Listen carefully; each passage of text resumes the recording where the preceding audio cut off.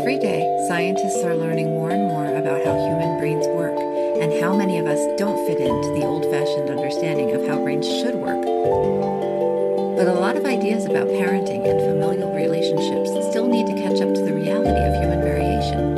Neurological differences are natural, profoundly valuable parts of being in a community together and in being part of a family. Whoever you are, wherever you are in your journey, I am here to explore with you. We are all in this together. Welcome to Neurodivergent.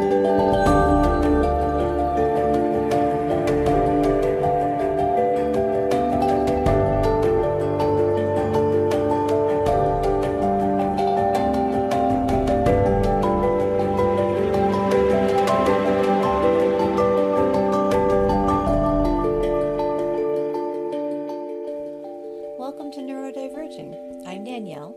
Today I'd like to talk to you about language in the disability community. Autism and ADHD are both known as neurodevelopmental disorders. I sometimes use that language on my blog and in this podcast because it is the accepted medical terminology. Disorder is the word most often used in educational settings, and honestly the word most people are searching for when they're looking for autism spectrum disorder or ADHD information. But is disorder really the best way to refer to autism and ADHD? It's a good question and a complex one, so we have a good conversation ahead of us today. Before we get into that, I just want to remind you that there is a new article on the blog every week, and one of the recent ones is my 4 ways to crush it with picture skills. If you've heard of visual schedules, but you aren't sure how they work, or if you do use them already but want some more ideas and examples, head on over to neurodiverging.com and check that post out, and leave a comment or tell a friend. I appreciate the support. So let's get into it. ADHD disorders. Are they disorders? What's going on here? So first I'd like to talk about what disorder even is. What do doctors, teachers, and other professionals mean when they refer to ADHD or autism as disorders? Well, they're talking about a classification system. Disorder, the word, comes from the International Classification of Disease, which you may have seen shortened to ICD. It's a method of classifying diseases, injuries, and causes of death. The World Health Organization, or WHO, publishes the ICDs to standardize the methods of recording and tracking cases of diagnosed disease all over the world, which makes it possible to do research on diseases, causes, and treatments all over the world.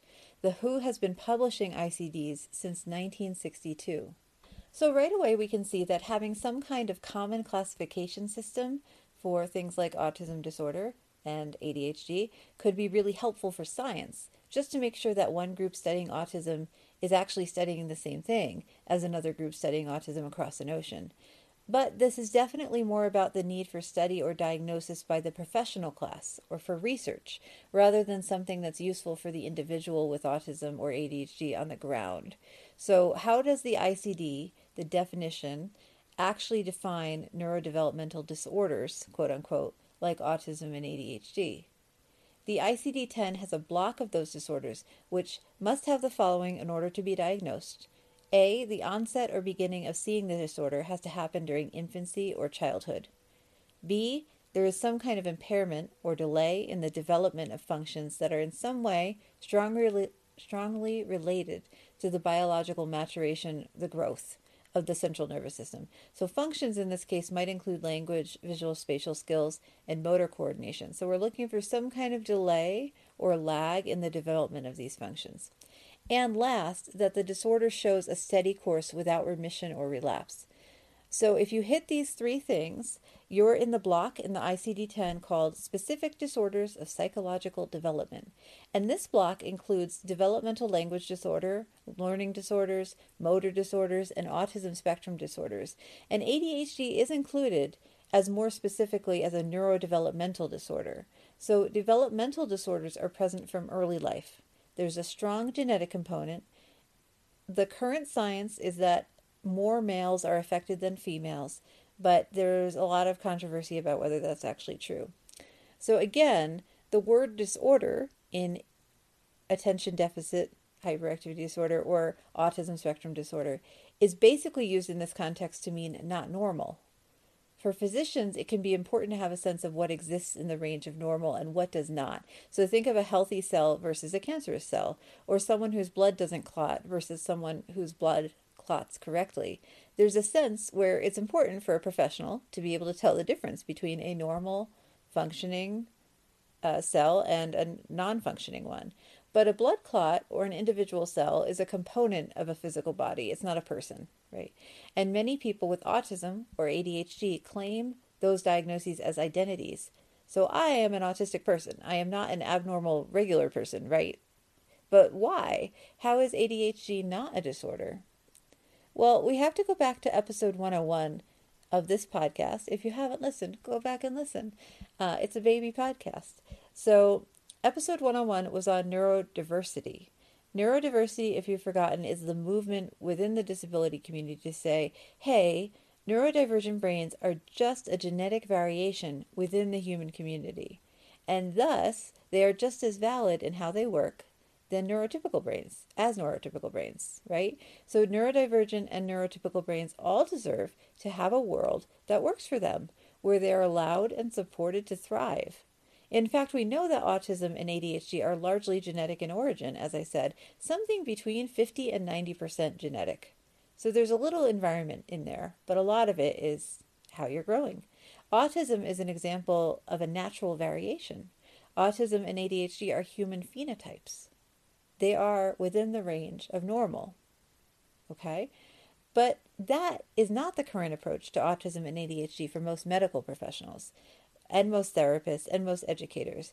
I will say in many areas that this is improving and attention is being drawn to it, and you bump into more medical professionals and therapists and educators who understand neurodiversity now than you did 10 years ago. But still, medical perspective and language presents autism as a disease or a deficit.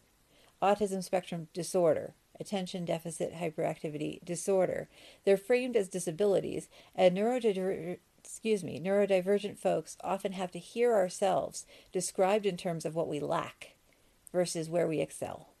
We hear words and use words like risk, disease, disorder, impairment, deficit, etc. And just to be clear, I personally would argue that autism is a disability in the sense that it's a structural disability. That means the world is not made for folks with autism. And I'd say the same for ADHD folks. The world is not made for folks with ADHD. So we are disabled by institutions that are not created with us in mind. But that does not mean that our bodies and brains themselves are disabled. Just that disability is created within us by the structures of the world. So when I use disability as of disability theory, as I said before, words from the deficit model, sometimes in my blog or in this podcast. So if I say disorder, deficit, risk, impairment, etc., I'm using those words because in certain contexts, being autistic or ADHD does feel like a deficit in certain social structures. But autistic people are not deficient people just because we're autistic, okay? I just want to be clear about that. So the problem with wording here mostly comes down to the fact that a lot of us, autistic and ADHD people, want to be able to be equal as divergent, but not as disabled. We don't want to be disabled by our world, but we do want to be seen as equal to neurotypical folks, right? But there's not a lot of language that's popularized throughout society that makes that mission easy to talk about. It's really hard to talk about neurodiversity and neurodivergence in a way that implies equality across all kinds of people and all kinds of brains. Thinking through the language and what we actually mean when we call something a disorder is just the first step toward getting to a place where we can be neurodivergent and yet as able as neurotypical folks. Diagnosed or not, an autistic person knows that we're different, and we have the right to know that we belong to a distinct minority group. Okay? 75% of autistic people are verbal, and learning disability is distinct from autism. So most people in the world know an autistic person, but they might not know that they are autistic. Same thing for ADHD. Huge percentage of people in the world with ADHD. Most people know somebody with ADHD, but they might not know that that they have that diagnosis. Okay, so both autism and ADHD brains are a normal part of the human range. Autistic people and ADHD people are human beings. We're genetically and neurologically distinct, but we are thinking people. We have things we're good at, things that are challenges, and those are outside of us being a neurodivergent brain. So our challenges aren't always linked to just our divergence, but also to social structures that make it harder for us. And our communication styles are often not accepted in like neurotypical life, even though we're kind of working on that, right? But if society accepted us for the way we think and how we communicate, we wouldn't be disabled in and of ourselves the way that we are now in this current world. Society can be narrow and have certain ways they want to do things, and those are usually the majority leads neurotypical ways. As a minority population, neurodiverse people, neuroatypical people, have to fight to get our rights recognized and understood. So, not only to be accepted, but to be understood in the first place. And that is certainly something we are still working on today. So, if you are a medical professional, a therapist, an educator, anybody who works with neurodivergent people, whether you're neurodivergent yourself or not, one thing I would strongly urge you to consider is how you can change your language around neurodiversity.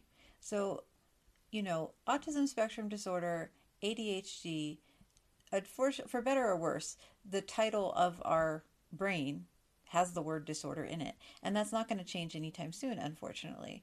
I do think that it wouldn't hurt anybody to push against the ICD and the medical community at large and say, hey, the naming of these divergences implies disorder, and there is no disorder. So, hey, could we change the name of this? Could we maybe change autism spectrum disorder to autism spectrum brain? I mean, somebody else can come up with a better name, but I'm just saying um, there are certainly people with autism that are disabled, that have physical disabilities, that it doesn't matter how you change the world, there will still be a disability there. But a lot of disabled people are disabled just as much by society and just as much by the world and the structures of the world as they are by their bodies and their brains. So one thing is, it would be great if we could just change the names of these to further educate people on the idea that autism is not really a disorder in and of itself. ADHD is not really a disorder in and of itself. It can cause problems in the current modern day society, and those problems may need to be treated with therapies or medications, but so do neurotypical problems. That doesn't actually make us much different than neurotypical people in and of itself. So, first of all, one way we can address um, getting neurodiversity more into the public consciousness is thinking about the language we're using, thinking about when it's appropriate to use what kind of language, because language has a lot of power, and to some degree, we do need to use certain kinds of terminology in some places just to communicate, just to get across what we're trying to say. And unfortunately, in autism and ADHD, there isn't currently, to my knowledge, if you know of any, please write me, but to my knowledge, there's not really better terminology out there right now that a lot of people are using that removes the whole disorder problem, right? But that doesn't mean that when we're talking about autism and ADHD that we have to always frame it in this deficit model. We don't always have to frame ADHD as a lack of attention. There's lots of things about ADHD that are really hard, but there's also lots of things that are fantastic about ADHD. And a well adjusted person with ADHD will be able to make you a fantastic list of all the things that they like about ADHD. Same thing for autism. Most of the autistics I know have concerns about how their autism affects them on a day to day basis, but they wouldn't wake up tomorrow and decide to not be autistic. There are lots of things we can do that our brains can do that other people can't, that neurotypical people can't. And I personally, at least, I can speak for myself, would not want to just wake up tomorrow and be a neurotypical person. I don't think it would really solve too many problems. And I don't think there's anything wrong with me. I think that the person who decided that the lights should be this way and everything should make weird humming sounds all the time, and why do we have to talk about the weather so much? Those people are the ones with the problem. It's not me. Okay. We all have to work together and we all have to make some sacrifices for each other and work across lines that can be hard. And I'm not trying to minimize that, right? But the way to get equality for neurodivergent brains and neurotypical brains is to talk to each other, communicate with each other, work on how to make a world that is allows both of us, all of us, to function our best, to work our best, to play our best, to be happy our best. Okay? And the way to do that is to start getting rid of this neurotypical brains are better than neurodiverse brains thing, because that's just not true. Neurodiverse brains and neurotypical brains are equal. Okay? And if the world were structured a little better so we were both treated equally, a lot of us would be doing a lot better just on a day-to-day basis. Okay? So that's the episode for today. I hope it was helpful and gave you something to think about. If you have any questions or any ideas, please do write me. Go to neurodiverging.com and leave me a comment on this post or write me an email. I would love to hear your thoughts. Remember to check out the new blog posts every week on Monday and new episodes every Thursday.